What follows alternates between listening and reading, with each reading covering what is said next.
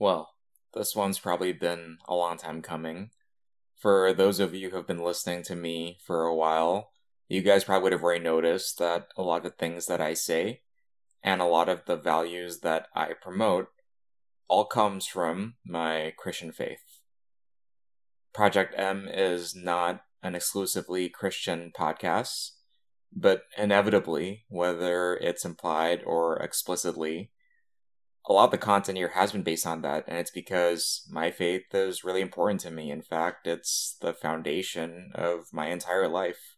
And I do believe that Christianity is the answer to how we can get a truly healthy form of masculinity, whereas the solutions that the world offers usually go to one unhealthy extreme to the other. So today I invited my pastor from my church, Covenant City Church, Tezar Putra, as well as Covenant City Church's men's ministry director, Freddy Kurniawan, for us to have this conversation on what does the Bible actually say about masculinity, and how can this help address some of the confusion that we face in this day and age in terms of how the genders interact.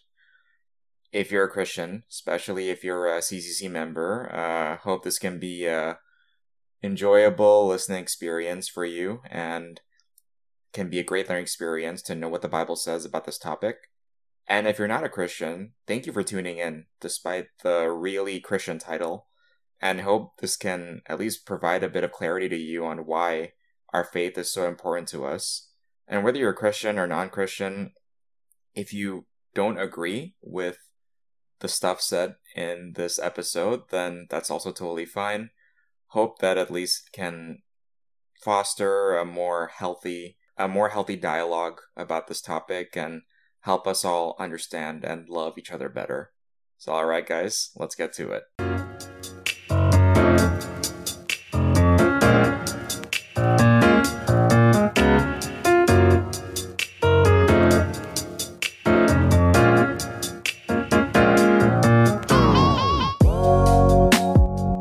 All right, Tez, Freddy, thank you so much for coming in tonight to have this conversation. Finally, it only took 2 months, but we finally managed to align our schedules to finally be able to have this conversation.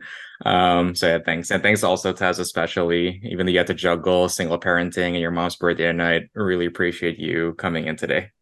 All good. I hope Tati hears this podcast. And Yeah, a lot of your Tezarian fans. oh Oh, my you don't like it when I gosh. use that. Tezarians. It's Well, your we'll probably fan base, appreciate that. Tez. Yeah, yeah. Tezarian. That's pretty I, cool. it's a joy. I've been looking forward to doing it. It's just we haven't gotten time, but glad that we connected the time to do it. Yep, sounds good. So yeah, the topic tonight is biblical masculinity. So for those listening, in my previous podcast episodes, if you notice, a lot of the values that I communicate comes from a certain belief. Sometimes it's implied, and sometimes I explicitly say that it's because I'm a Christian. And being a Christian, there are a lot of values that I believe in that comes out of that and becomes the foundation for how I live my life. And I thought that tonight I wanted to talk about this in a more explicit way, right? What does the Bible say about masculinity and manhood, and how maybe this can help address some of the challenges and confusions that we face right now in our society when it comes to the genders, the relationship between men and women, and how hopefully we can all just get along better. Maybe before you start, yeah, maybe Tez and Freddie, you guys want to just give a quick intro about yourselves, what you guys do, and any other fun facts about yourself, I guess. Sure. Fred, you want me to go first or? Go ahead. Yeah, so I'm Tezar Putra, one of the teaching pastors, the elders at Covenant City Church. And I mean, what else about me? I'm married, been married for what, 12 years now, going on 13. Have two kids. My oldest is Elena, 7 years old, and my youngest is a 5-year-old boy. My oldest is a girl, Liam. He's 5 years old, my youngest, and been pastoring for 7 years. And yeah, excited to be a part of the podcast. Cool. Freddie? Hi, Freddy here. I am currently on staff at Covenant City Church. I joined about like 9 months ago, actually. I'm a single man and currently helping out with the men's ministry and actually co-leading a small group here at SJBD with our boy Steve. So glad to be here tonight. Yeah. For those listening, you're definitely the two guys that have been a really great blessing to me in my life and my spiritual life, and can't be more excited to have this conversation with them. But so yeah, to start out, so Tez, you can start us out. What does the Bible actually say about the role of men and women? And then maybe Freddie, you can add some of your inputs after. Yeah, it's actually not as specific maybe as some people might want it to be, but it's also at the same time more specific than others perhaps like it to be, so depending on where you're coming from. But I think maybe the quickest way to kind of answer that in the time frame we have is I mean, you start in Genesis and you see that there is a difference. If you go by what Genesis says, it's really hard to conclude that there isn't a difference between male and female. And in many ways, I think you see God create the world with a unity and diversity, a diverse unity in mind. So you see, he created all the birds in the skies according to its own kind. All the plants according to its own kind. All the fish according to its own kind. The animals. So there's the idea of like there's its own kind. There's a unity in the kind in that genus, but yet there is a difference, a plurality, a diversity in that unity. You see that throughout the creation account, including the creation of mankind. There's male and female. There's a diversity there, but there's a unity, right? When Adam saw Eve, he said, "Bone of my bones, flesh of my flesh." There's an equality there that Adam, that male and female had, but yet a diversity according to the structure of Genesis, which a lot of people would argue further is the blueprint of the Trinity itself. So it's a diverse unity. There's diversity, but unity in the all creation is created in that blueprint. So the biblical worldview would claim that that's what it would present. So there's a difference. The roles, I mean, I think there is also a difference in roles. Different Christians you ask would have different answers, but I would probably lean toward the camp that would say that though there is equality, there's diversity, not only in biology but also in roles. And I think you see there, Adam was created to build a God glorifying culture throughout all the earth, right? Eden was really beautiful. Eden represented God's beauty, but the rest of the earth was still kind of chaotic. That's kind of the scene we're given. And Adam was called to kind of cultivate Eden so that its beauty and its God glorifying culture would then cover the whole earth. And Eve there was called his Ezer in the Hebrew, or his helper. And then we think helper, immediately we think, okay, toxic masculinity here coming into the scene. And we're like, not at all, actually. The word Ezer there is actually the same word that was used to describe God. When Israel was losing a war, they would call upon their helper, right? They would call upon their Ezer, the same exact word used for Eve. So, and God would come and kind of destroy the enemy, So the idea there is closer, it's less, cooking meals at home, although it could be part of it. And it's more so military airstrike. That's kind of the idea there of an Ezer to help win wars. So Adam was called to build a God glorifying culture on earth, and Eve was meant to be his backup, his military backup, to accomplish that goal. Different roles, equal value, same worth, but there are different roles. I think that's what generally the biblical worldview will present, although you ask different Christians, there'll be different nuances to it. But yeah, that's what I would say to start off. Yeah, I like the military strike analogy. I think that's pretty unique. And yeah, definitely better than the, just stay in the kitchen sentiment that you usually hear. Freddie, any thoughts on this? Um, I think Taser just about sums it up. Like, I don't really have much to say. There's pretty much like what was originally intended from the very beginning. But I think Taser also mentioned about both biology and the social aspect of it. Like, in order to fulfill the cultural mandate, like to fill the earth and multiply, it is important to have two of them. It is not just like one, which is why God says it's not good for a man to be alone, because then the filling of the earth, the multiplication will not be there, the creation of society. But then later on, I don't know if this is like touching specifically on roles per se, but in the New Testament, Apostle Peter writes that men and women are both co-heirs of the grace of life and that they are both the recipient of salvation. So what I'm trying to say here is that there is no when we say that there are different roles is like we want to emphasize again because when people say that one is the head and the other one is helper, it's as if one is like superior and the other one is inferior. There are no difference in values. They're both like made in, they share in the divine print, like they're both in the created in the image of God and they're both redeemed and they're both assigned to complete the same goal, the cultural mandate, and not just in terms of procreation, but also to fill the glory of God, to fill the earth with the glory of God. And that requires, I think, both of them to be, different in ways, and one to be the leader and one to be the helper. Yeah. Mm.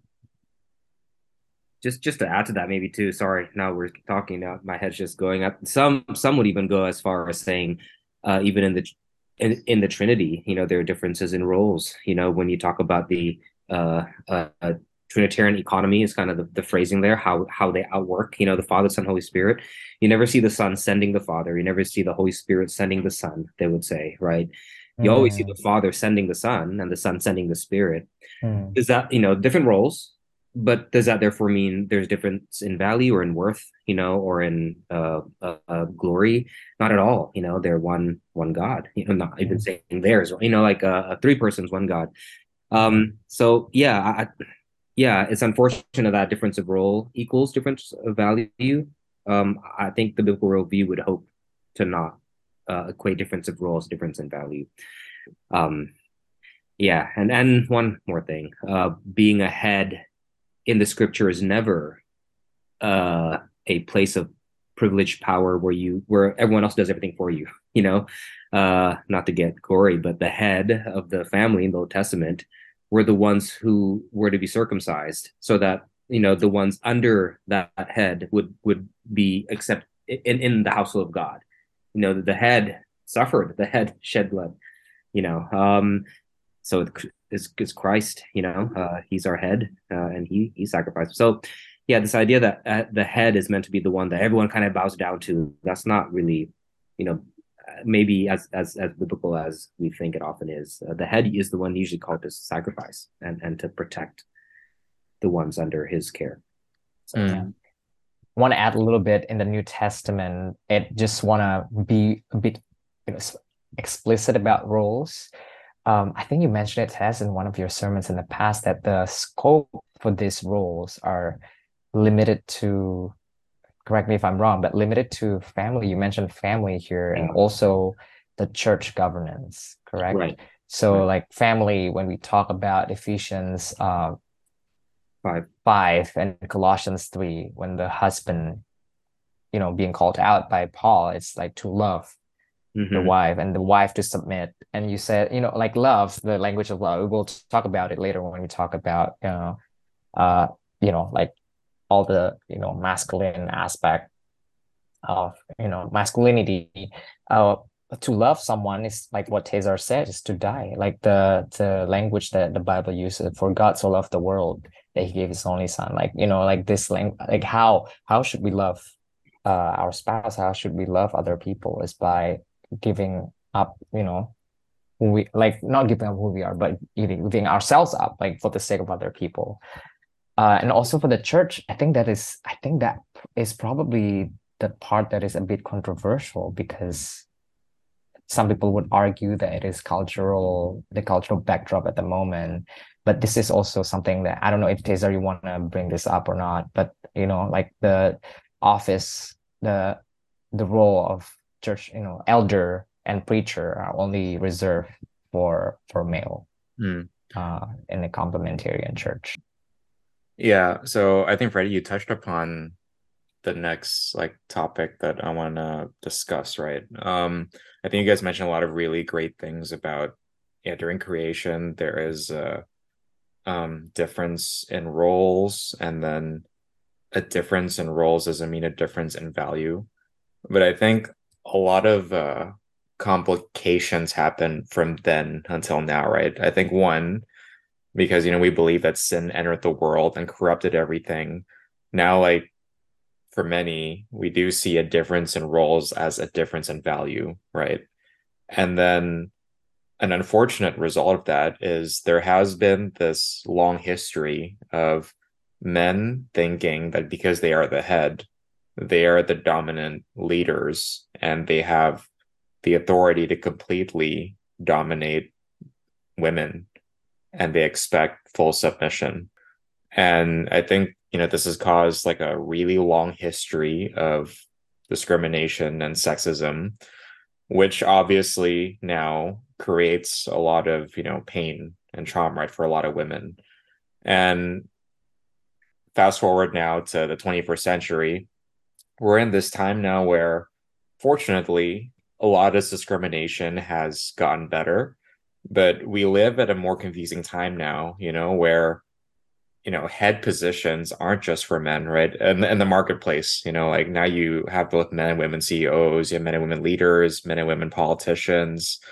And I guess because of pain from, this history of discrimination and how our culture is now this also seeps into, yeah, the household and also the church, right? On like, who should be the leader, men or women.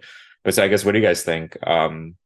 Like given like the cultural like backdrops and the mindset this has created, how do we navigate through this in this day and age? I think the first thing I always like to do when I'm presented with this is first of all actually affirm and empathize the anxieties that some people have about this is legitimate, and it's not just coming out of nowhere. There has been many examples of men abusing their power, trying to gain that power from scriptures and verses taken out of context. And there is an anxiety there when you approach this topic, and even so much so to where the most cordial and caring complementarian explanation, or even like what we're saying now, could sound like just men trying to keep that status quo with a more eloquent way. I totally get how it could sound like that. And man, first of all, it's unfortunate that that anxiety exists, and it's definitely justifiable that it exists. I understand why it's there. But yeah, but I guess at the same time, I want to protect our hermeneutics and our exegesis to not be anxiety informed. And so how do you balance the two? But I guess if I think Freddie hit it just now.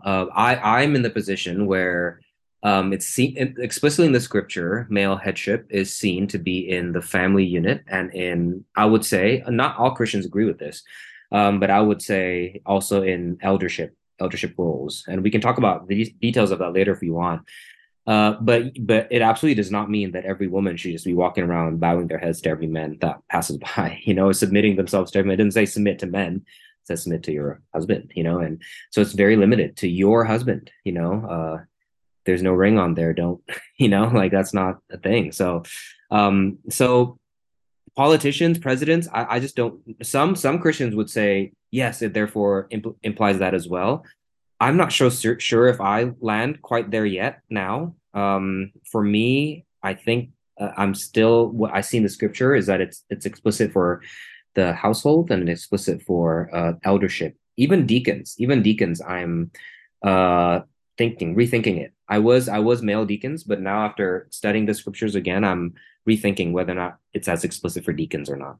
And we can get into that if you want. But yeah, that's where I'm at with that.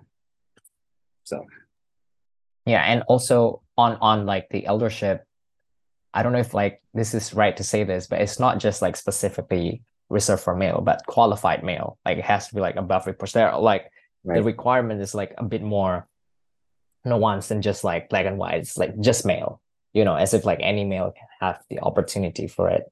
But I guess that brings up another topic where you mentioned capable men, Freddie. But I think now a lot of people are saying, oh yeah, we just don't have any more capable men anymore. Like a lot of men are lazy. They don't really take responsibility for their lives. They're not capable leaders.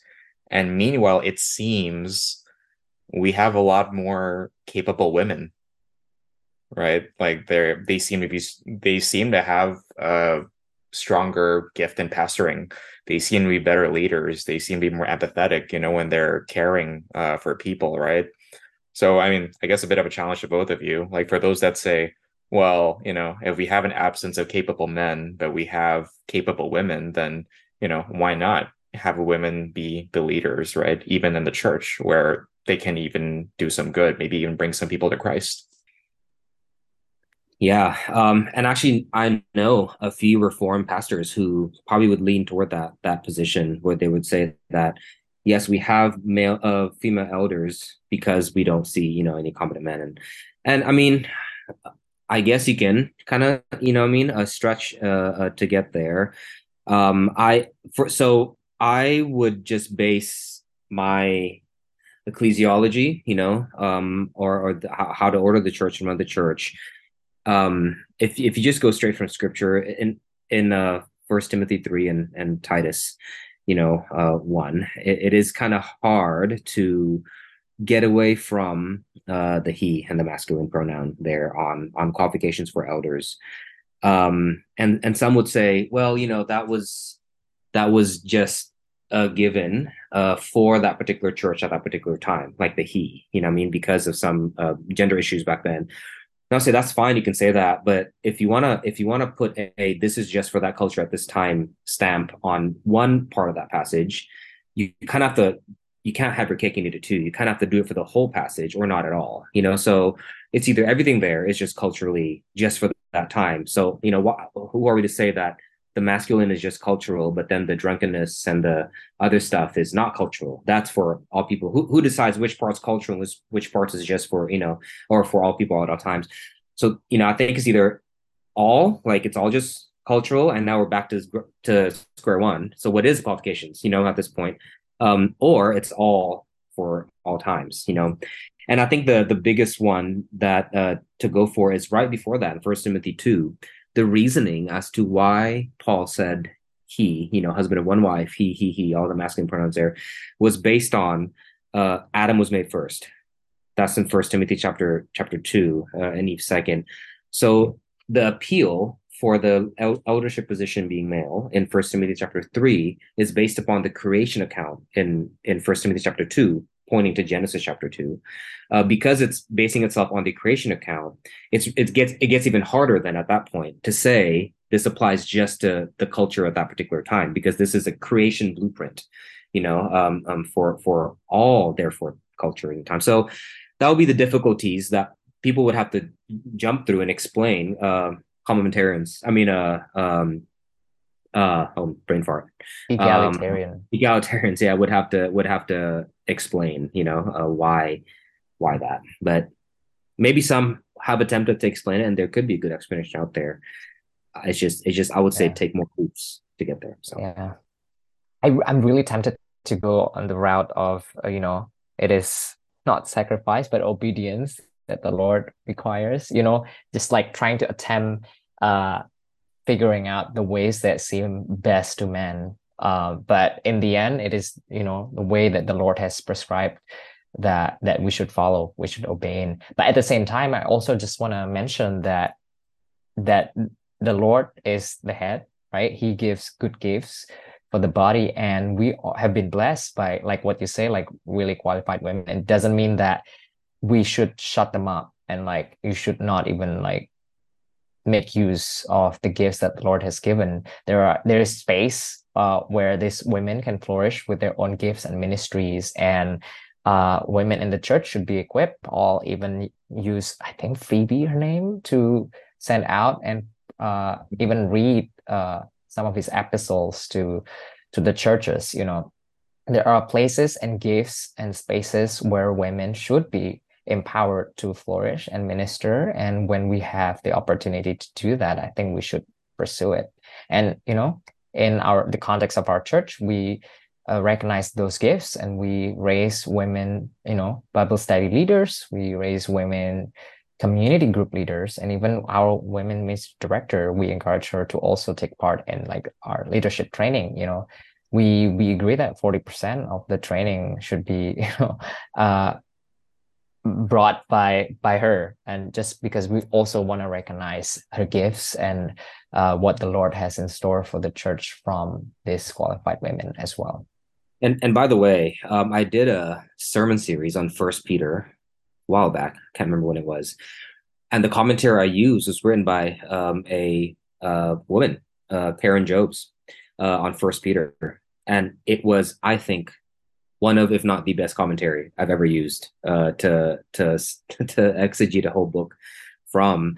Um, and so her academia, her competence, um, her gifts were very much present at CCC's pulpit throughout that series, in many ways. So there, again, you don't want to put restrictions where the Bible doesn't, and I think the Bible only restrictions, I think, would go to elders. Some would say deacons, but I think explicitly it would be elders for me at this point, at least. But it doesn't mean, therefore, that I can't, study a commentary. I can't use a commentary made by women. It doesn't mean that women can't read community groups with men in it. Even that, I don't, some people would say that's the application. I don't know. I think for me, that's still barring women more than the Bible does. It's just strictly eldership, for some reason. And I think like you said earlier, that obedience is what we're called to. So make competent men, build up competent men, train them up. I can share an analogy later that comes to mind, but I'll wait if there's a better moment to do it later. Yeah. Thanks for sharing all that. I think you actually segued, what you said was a good segue actually to the next part about building competent men. Well, okay, actually, so I heard this from someone before, and I'd love to hear your thoughts on this. So, someone once told me that, yeah, in general, men are lazier than women, but maybe that's part of the reason, like why God put this responsibility on us, right? So that it would sort of like motivate us and push us, right, to a position with high ownership and responsibility. I don't know. What do you guys think of that? Do you think that kind of plays into it or no? That men are generally more lazy than women, and the combination between that and the command, is that what you're saying? Yeah, yeah. I don't know. What do you think, Freddie? Interesting. I don't know what you mean by that, because that sounds a little bit more like a generalization. Like I feel offended. I'm not, just kidding. I I know don't we know. were we I were don't getting know. really heavy on the theology, so I wanted to talk Yeah, about yeah, to lighten it down. that. Yeah, I mean, yeah. maybe a lot of women, maybe a lot of men where I think it's very general. That's a very generic take on it. It could be Yeah, and depending it's on. probably nuance as well. And we just need to look at the context, like not to just generalize men, but also to generalize the women who share this. I feel like it's case by case, and I don't know, for that particular person who share that, there might be I don't know, like underlying issue with past relationship with men, and realizing that, oh, there is passivity issue, for example. I don't know, like maybe the men are being idle or passive because or they seem like that because they're either insecure, or maybe, like if we're talking about like romantic pursuit, maybe it's not compatible. I mean, there are a lot of, it's like a plethora of Oh, I scenarios wanted that to we can save the talk about. juicy romantic topic for a bit later, but you already hinted Okay. at No, no worries. it. Yeah, I was just like saying that there are a lot of like areas that we can touch upon. But in general, I don't think we can generalize that men are lazier. But in the case where men are lazier, I don't know, like in a between husband and wife, I think uh to maintain that role of as Ezer, as helper, I think, yeah, I can't. I feel like out of place to speak for the wife, but you maybe encourage the men to buck up and like uh pick up the cross and work. I would do that. I think I would personally appreciate it when I'm being called out and being disciplined. And I think as godly men, I think that would be something that we would want out of our Ezer. What do you think, Tess? Yeah, this could be the time for the analogy earlier. I don't know. Go for it. And I don't know what people think about this, but it's been helpful to me. And by the way, if you guys know my wife, Tati, she is by no means a pushover. She is by no means a yes woman and would just do whatever. Not at all. Um, but I think so. Okay, does that mean therefore that she has to be more timid and she can't say what if she's more competent in a thing she can't tell me what to do, how to do it? I don't think so. I think a good, but she's also called to submit, Ephesians 5. So what does that mean? How does submission, how does a more competent woman uh submit, when she has thoughts and better thoughts than the husband, for example? So an analogy I use is, I don't know, a long time ago, I don't know if this is still true, or if it was just a period of time for John Piper, that he retired from pastoral ministry a while back. And I remember at a point in time, he went to other churches or something like that. I can't remember, to where he wanted to join another church or be a member of the church. I wasn't sure, but he was kind of going to other smaller churches, instead of his, because his looming presence obviously, would make it hard for the next person and all that. So I'm just imagining in my head, like, you're a preacher, you're a young preacher, you've been a pastor for like 3 years, your congregation's at 80, at 120, and then you see John Piper walk in the door, and you're like, oh my gosh, like Piper's here. And he sits down on the pews, and then he just looks at your sermon. You can just tell he's like, he has a million, ideas and thoughts. Now, say, hypothetical scenario, he becomes a member there.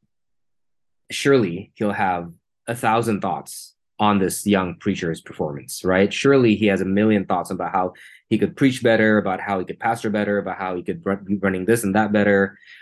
And okay, does that mean that therefore he can't say anything? He just has to stay quiet because he's not the pastor? I don't think so. He's much more competent. I think he should speak up and say things. Sometimes even rebuke if that's necessary for this young pastor to then grow.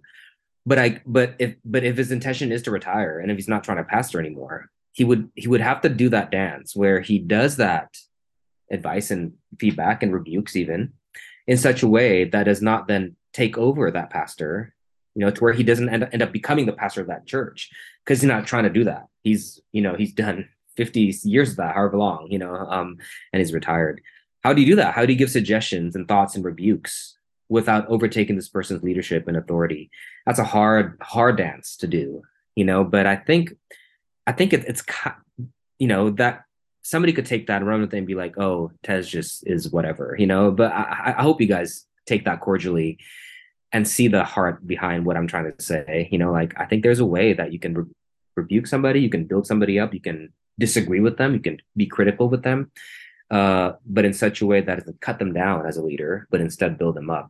Because God's not called you to lead, for example, in that area, household or wherever. If you're a complementarian, believe that. So I don't know, that to me has been a helpful way maybe to think about it. But Right. So I guess it's more about empowering, instead of criticizing in a way that belittles or, um, yeah, it makes the person feel smaller, I guess. sure, I would also say at the same time, and the other side of the coin, just to balance the room out of it, is it a woman's job to walk around eggshells, on men's egos?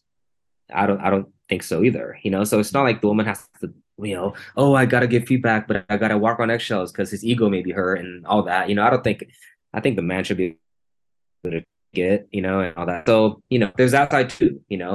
How do you give somebody suggestions and build them up as a leader, but yet not feel this like, I gotta, he has such a thin ego that I can't even say anything to him. And so I don't know, balancing the two out, is the riddle, I guess. Yeah, it really is a two-way thing. There used to be like love and understanding, and also wisdom, I guess, on both sides, both for the man side and the woman side, for this to work. But so shifting gears a little bit, so we've talked a lot about like the philosophy, right? And I guess in terms of like church governance, let's try to bring it down a bit, I guess, more to the day to day. So we talked about, having more capable men, being able to build more capable, godly men. But so do you guys think that in general, right now, the church is doing a good job in raising good boys and thus good men. Um, for me personally, growing up, I found that definitely what biblical masculinity is, that wasn't something that was taught to me in Sunday school or that my parents really talked about a lot. And I think a lot of the lessons that I got, at least, was more of like, all right, Jesus is like all loving, Jesus is kind, Jesus is forgiving, right? So that's how you should be too. You should be kind, loving, forgiving, and then referring to the fruits of the spirit, right? In Galatians, the fruits of the spirit, love, joy, peace, kindness. But again, like these are all actually pretty feminine characteristics, right? And I think so I went through this and I think a lot of guys did too. They think, okay, then that means that I just have to be this like really loving, kind, joyful, almost soft kind of guy, right? I can't be angry. I can't have ambition. I can't show my strength or exercise my strength. And a lot of these people end up becoming, doormats or yes men, right? Or nice guys, right? That end up, suffering in life. But then on the other extreme, right, there's this toxic masculinity that I think, as you mentioned earlier, right? And there's these guys that take it to the other extreme where have really high egos. They have to assert their dominance all the time. They always have to be the one to win. They're almost abusive with their power, and that's not the way to go either. So I guess like what does like the right balance look like in a biblical context?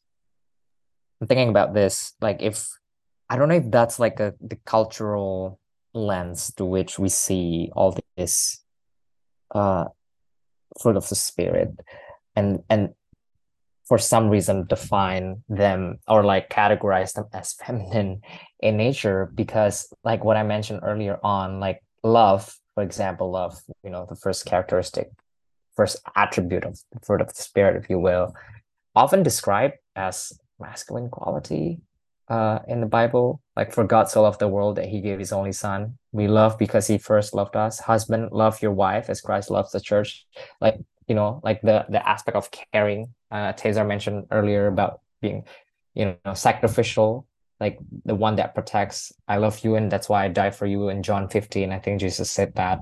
Um, I don't know if that's exclusively feminine. In fact, like loving and caring, that might be often described as masculine, if I can even categorize it that way. And I don't even want to go there. So I think it is neutral, not like feminine or masculine. But I think I get where you're going, Steve, where meekness, like gentleness is often, because masculinity is often associated with assertion, dominance, strong will, like, and I think there's space where even Jesus exerts dominance over something when he flips table. But in the context, and not saying that we should do that as well. Like we look at Jesus's gentleness and righteous anger towards sin. We're talking about somebody who is completely just over what he does, like, and completely merciful, versus if we apply the same thing and we try to be like angry to people, or even when we try to be gentle, most of the time is out of our fight and flight mode. It is most of the time is out of like ego as well, trying to get something out of the situation. So I don't know, maybe I'm rambling here, but what I'm saying is that I don't think that the fruit of the spirit, or at least any of these attributes, is feminine in nature. And in fact, Jesus also displayed aspect of masculinity that we should also uphold. But I think we need to be careful not to like lean towards one or the other, because at the end of the day, it's like, about faithfulness and wisdom to do what would be faithful at any given time, and what would be worshipful to God, and like serve of service to other people. That's what I would say. What do you think, Tess? Yeah, I think it's on point. I think I would first question why those things are categorized as feminine or masculine. It's the fruit of the spirit. And first of all, we know that God is spirit. God is neither male or female. God is, he doesn't have a gender. He's described as a he in the Bible, but that's not because he's biologically he. There's no biological, substance in God. He's a spirit. It's just he's described as he to represent. And I mean, you can say ontologically, there's something there, but I think a lot of times it's described a father to giving to a son. Even the church is often called a son. You're a son of God. Even women are called sons, not because the Bible is sexist there, but because the Bible wanted to represent this inheritance giving from a father to a son. Whereas back then it was only given to the first male child. But in the kingdom of God, the Bible is saying women get inheritance too. Women too are sons, so it's actually the opposite of sexist. So it's through the spirit, neither masculine nor feminine. And maybe another thing that could help the discussion is that a lot of people have pointed out that it's not the fruits of the spirit. So these aren't multiple virtues. This is one big virtue. It's the fruit singular of the spirit. And what is that fruit? Love, joy, peace, patience, goodness, faithfulness, self-control. So it's not like it's different things. It's one whole fruit.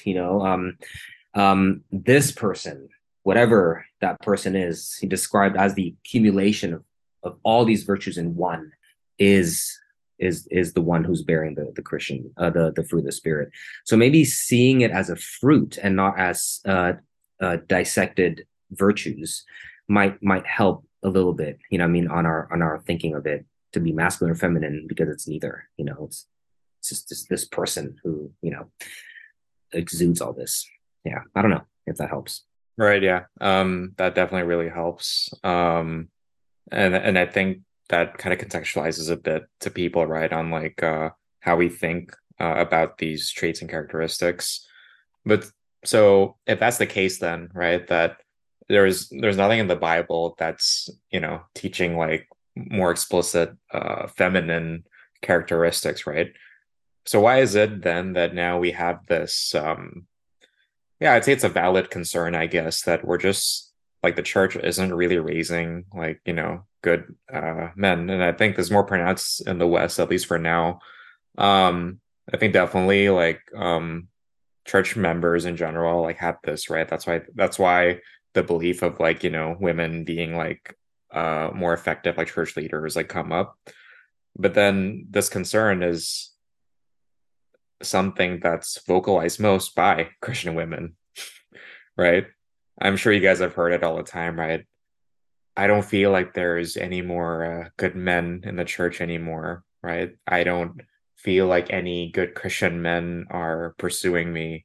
I don't feel like Christian men are actually taking ownership and taking responsibility for their lives, right? And I think especially when you try to counsel, some like women in the church who struggle with singleness, I think this is probably the biggest concern, right? Like they just don't think like the men in the church are that eligible. And, maybe that's why then, like they think that non-Christians, they're more badass, right? They're more assertive.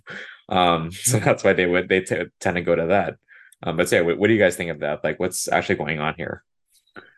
Steve, I think you're pretty badass, but I agree. I think Steve is pretty badass, and I don't know. That's like the antithesis of the statistic Oh, that you stop just it, mentioned. guys. I have to ask again, like when people say all these things, all these statistics, I wonder where they like first of all where they get the statistics, and second of all, what kind of matrix that they use to measure, I don't know, success in raising Christian men. And I think you're also hitting on like the fact that they're not pursuing me, and like you're probably touching on the romantic aspect as well. Would it be too overly generalizing to say that no man is pursuing me? But maybe there are men who pursue you, whoever said that, and then you were just, I don't know, oblivious to it. I mean, I wonder what the matrix, there needs to be more holistic assessment to what you when you say that they're like the church has not, I don't know if you say this, but it may sound like the church has not done a good job raising godly men who are not leading the body well, but also not pursuing the single girls. It sounds a little bit like that, and I don't know. I might need to like have a conversation with whoever said that and just like get to know more, get a bit more insight, and And then what do you think, Tess? That's what I have in mind. Yeah, I'm still insecure the fact that I cussed earlier. Maybe I get canceled for that. Oh, sorry. I started that. No, you're good. I'm like, man. Am I gonna Anyways, get I think excommunicated for that? No, right? I may Gray may hear this and get me in trouble. Anyways, man, I don't know. It's fair, unfair, maybe, the assessment. I see it. Like I see that maybe there is validity in the fact that, maybe so on one side, I see validity there that there's men aren't, some men aren't pursuing maybe as much. They're not as their life isn't as together, or I'm not sure. I'm sure there's tons of data there, I mean, to accumulate to then get that conclusion. But there's also data on the other side. There are also men in the church who do have their lives together, and you know what I mean. And so I don't know. Maybe I'll punt to um the presuppositional nature of mankind on this one. What I mean is that we for some reason tend to see data that would support our presupposition, and so I don't know. I think there are men that are competent in the church. I think there are men that have their lives together, and are there men that aren't? Sure, I don't know. So, but I guess what I'm saying is, um, no one wants to be shackled down to just these group of people. Who wants that? Like, just Christians. This is the kind of pool you can fish from. And it's like, and you want to break free from that, of course. And I think because of that, maybe the ones that do stick out are the ones that don't have it together, so then therefore it's justifiable kind of find those who are outside of the pool. I don't know. Maybe that's too judgmental of a take on that. Maybe might be my own presuppositions, maybe, I don't know, but that's probably what I'll say. I don't know if it's fair. I guess this is what I'm saying. I don't know if it's fair to say that men in church aren't competent or aren't, I think there are out there a lot of them that are competent. I don't know. Yeah, I don't. I mean, I'll be honest. I don't have any data to back this up, but the church I grew up going to, the church I went to when I was in the U.S., my campus ministry, especially during college, right? I think that's when it was the loudest. Now, I think in our church, I don't hear it as much, but in a lot of churches, I just hear this sentiment at some point, right? On like, a lot of the women especially saying, "Oh yeah, a Christian men are pursuing me," and then meanwhile, right? We haven't gotten to that point yet, but in a lot of other churches, well, actually, no, we did. We did like a singles like hangout, and then a lot of churches have these like panels on like singleness and like how to tackle that. Do you think there's anything that as a church we can do in order to try to like tackle this? And I guess us as like individuals, I guess like what can we do by ourselves to try to help foster a healthier culture about this? Maybe Freddy is the men's ministry director. I Right. was Yeah. about This to is say, right up your alley. I was about to say, I think that's why we have men and women ministry in the church is to help minister to the specific needs of men and women, single men, single women, and to help them grow in the knowledge of God, right? To understand what their roles, what singleness means, what marriage means, and also to help them flourish in their gifts. We talked about that in ministry, in the way that they see the world, in the way that how we should view our workplace. There are a lot of things that we can do within the ministry. Within our in the context of Covenant City Church, we have single ministry. We're about to, hopefully, Lord willing, have like a faith and work ministry related to this. The Bible study, we want to cater to as much as possible, balance between biblical, historical, systematic, and practical theology. So we want to touch upon all these areas and specifically care for the different needs of the different people.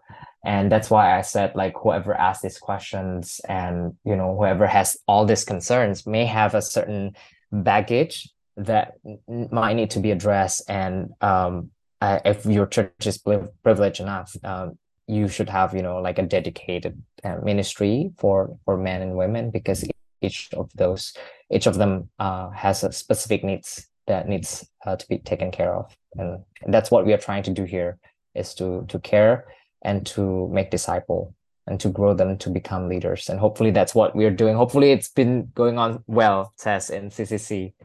Yeah. I think it has, and it's definitely on continuing to do so.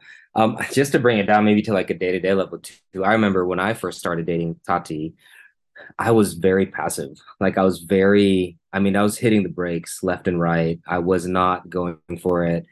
And I think it was because we're talking about different things, right? Competence, but then also like pursuit, I guess. Men pursuing women was also kind of thing there. Like I just had before Tati was my first Christian relationship. Tati's my wife, by the way, for those who don't know.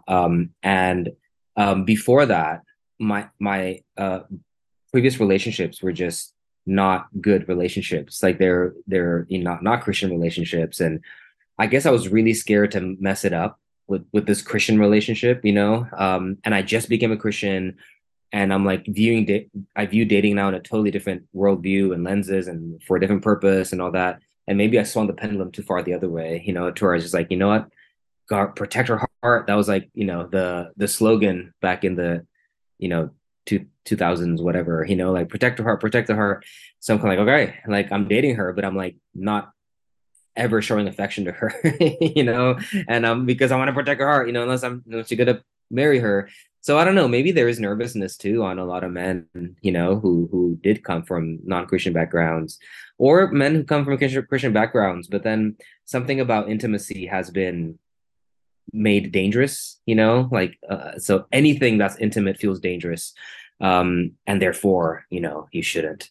So I don't know, maybe there's a lot of that too going on, kind of on the existential aspect of things, which is why men just don't want to make mistakes. They don't want to go too hard, and then, I don't know. So we're very confused, is I think is the summary there. Men are confused and scared and anxious and insecure, and yeah, I don't know. Indecisive, maybe also Indecisive, because yeah. of the many options that we have in the world. It might also affect the way that we make decisions for our romantic life, and it paralyzes us, and like makes us afraid to be rooted and stay committed to one.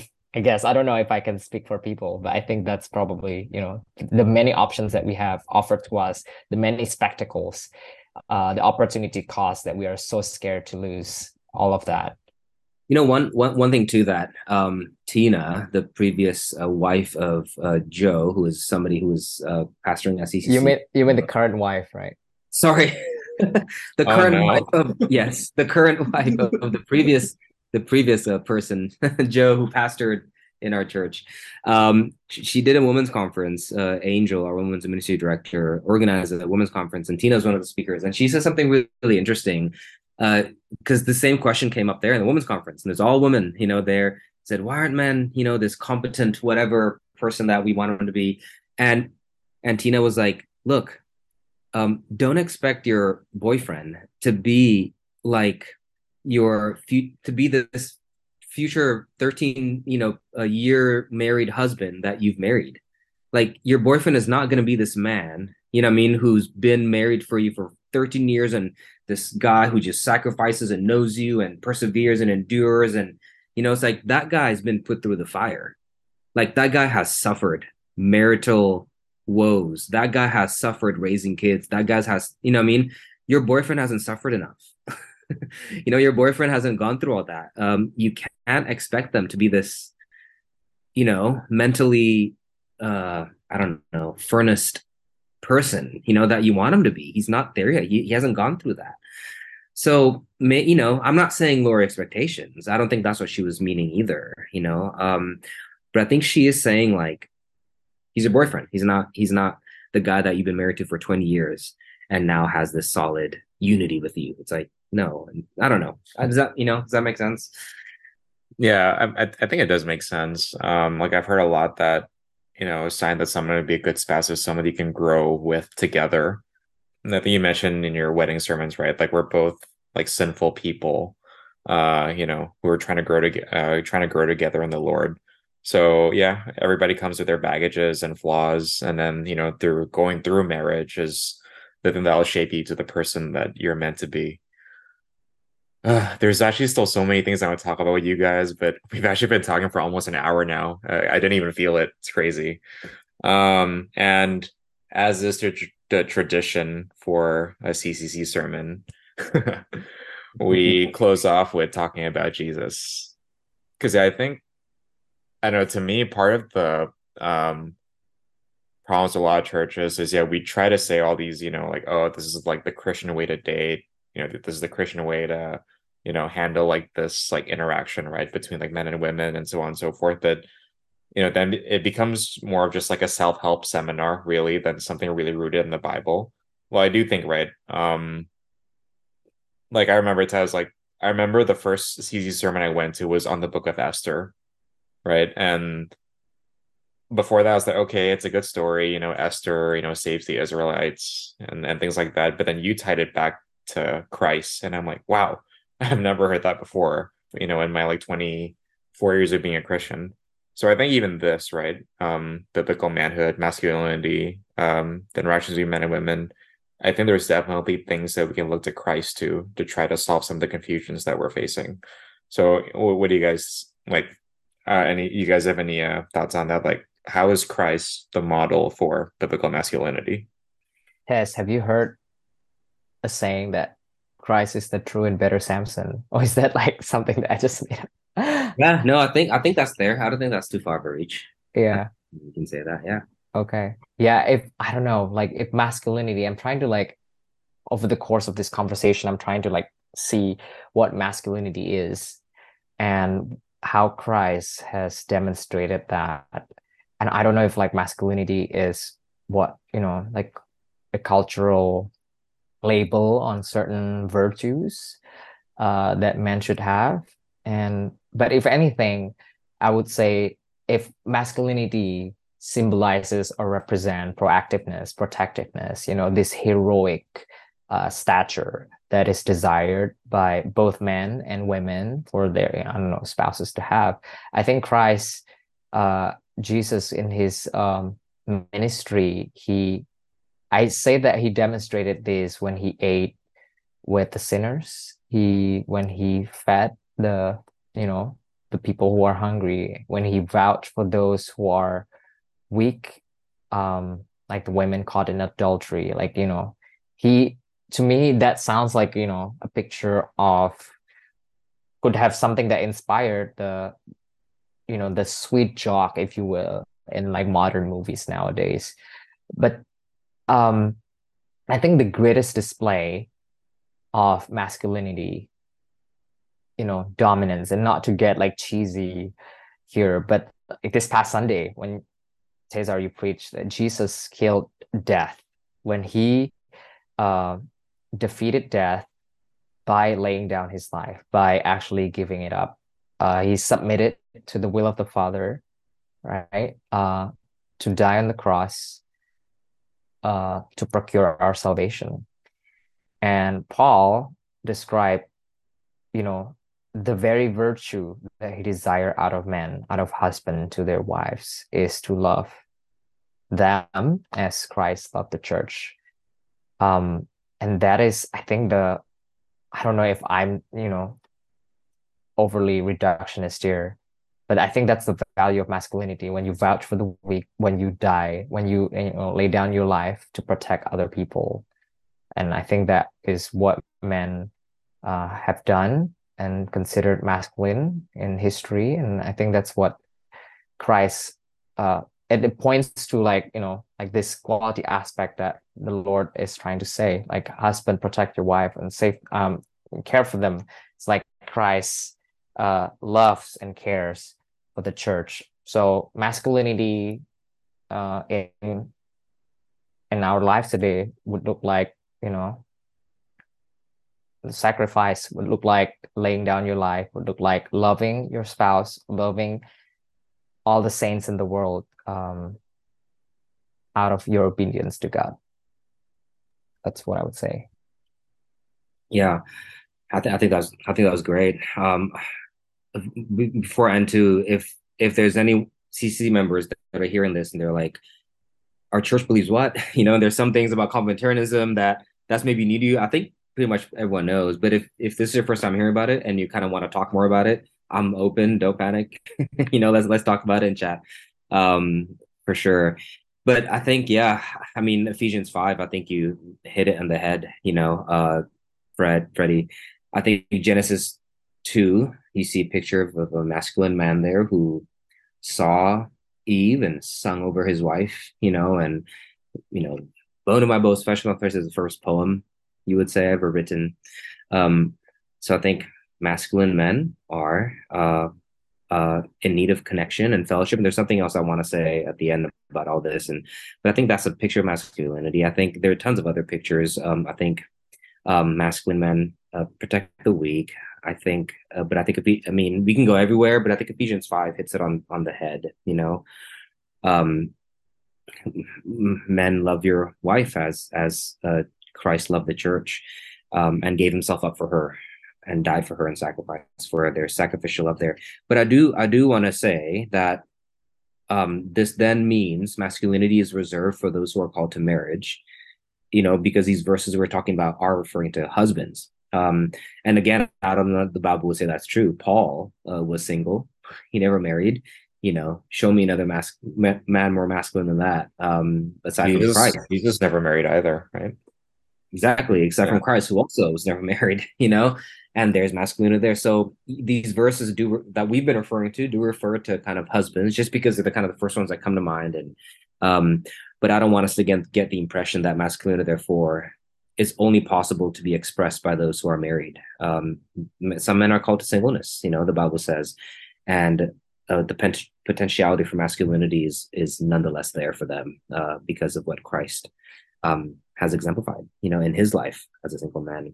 I think sacrificial love, I think that would be the main thing. Sacrificial love, that you're willing to, what it feels like to be silent as a lamb to the slaughter, for the sake of the greater good.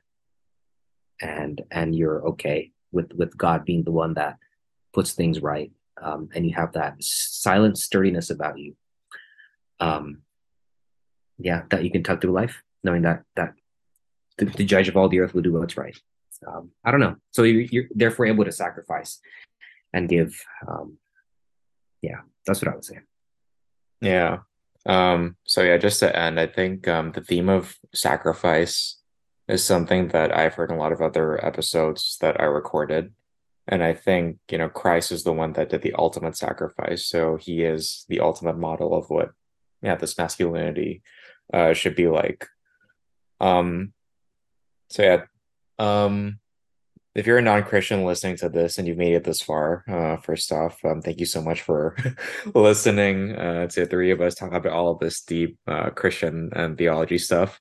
I know probably there's a lot of things that maybe you're questioning or maybe even really really really strongly disagree with, and that's okay. Hope this conversation gives you a bit of a glimpse, I guess, in what we believe in, and why like our God and Christ mean so much to us and can be the answer to a lot of the confusing things in life. And so hope it'll encourage you to be able to find out more.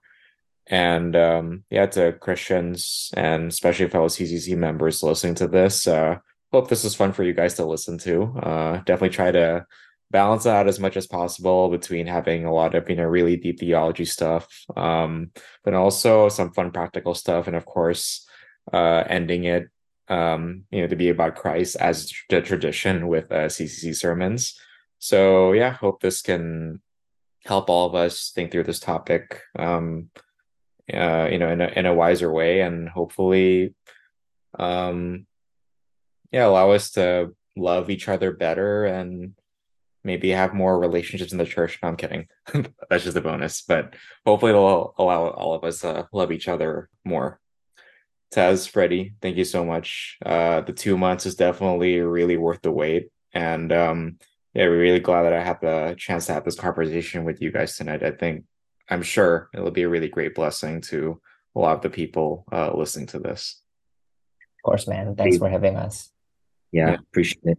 And I second your last thing there about just if you disagree with it, you know, I mean, it's completely fine. And even CCC members don't have to agree with everything that was mentioned here. You know, that's just kind of our position. And but yeah, I think thanks for clarifying that at the end. Yep, definitely. All right. Thank you guys. Thanks, Steve. Thanks, Okay. Freddie. All right. Thanks. Bye.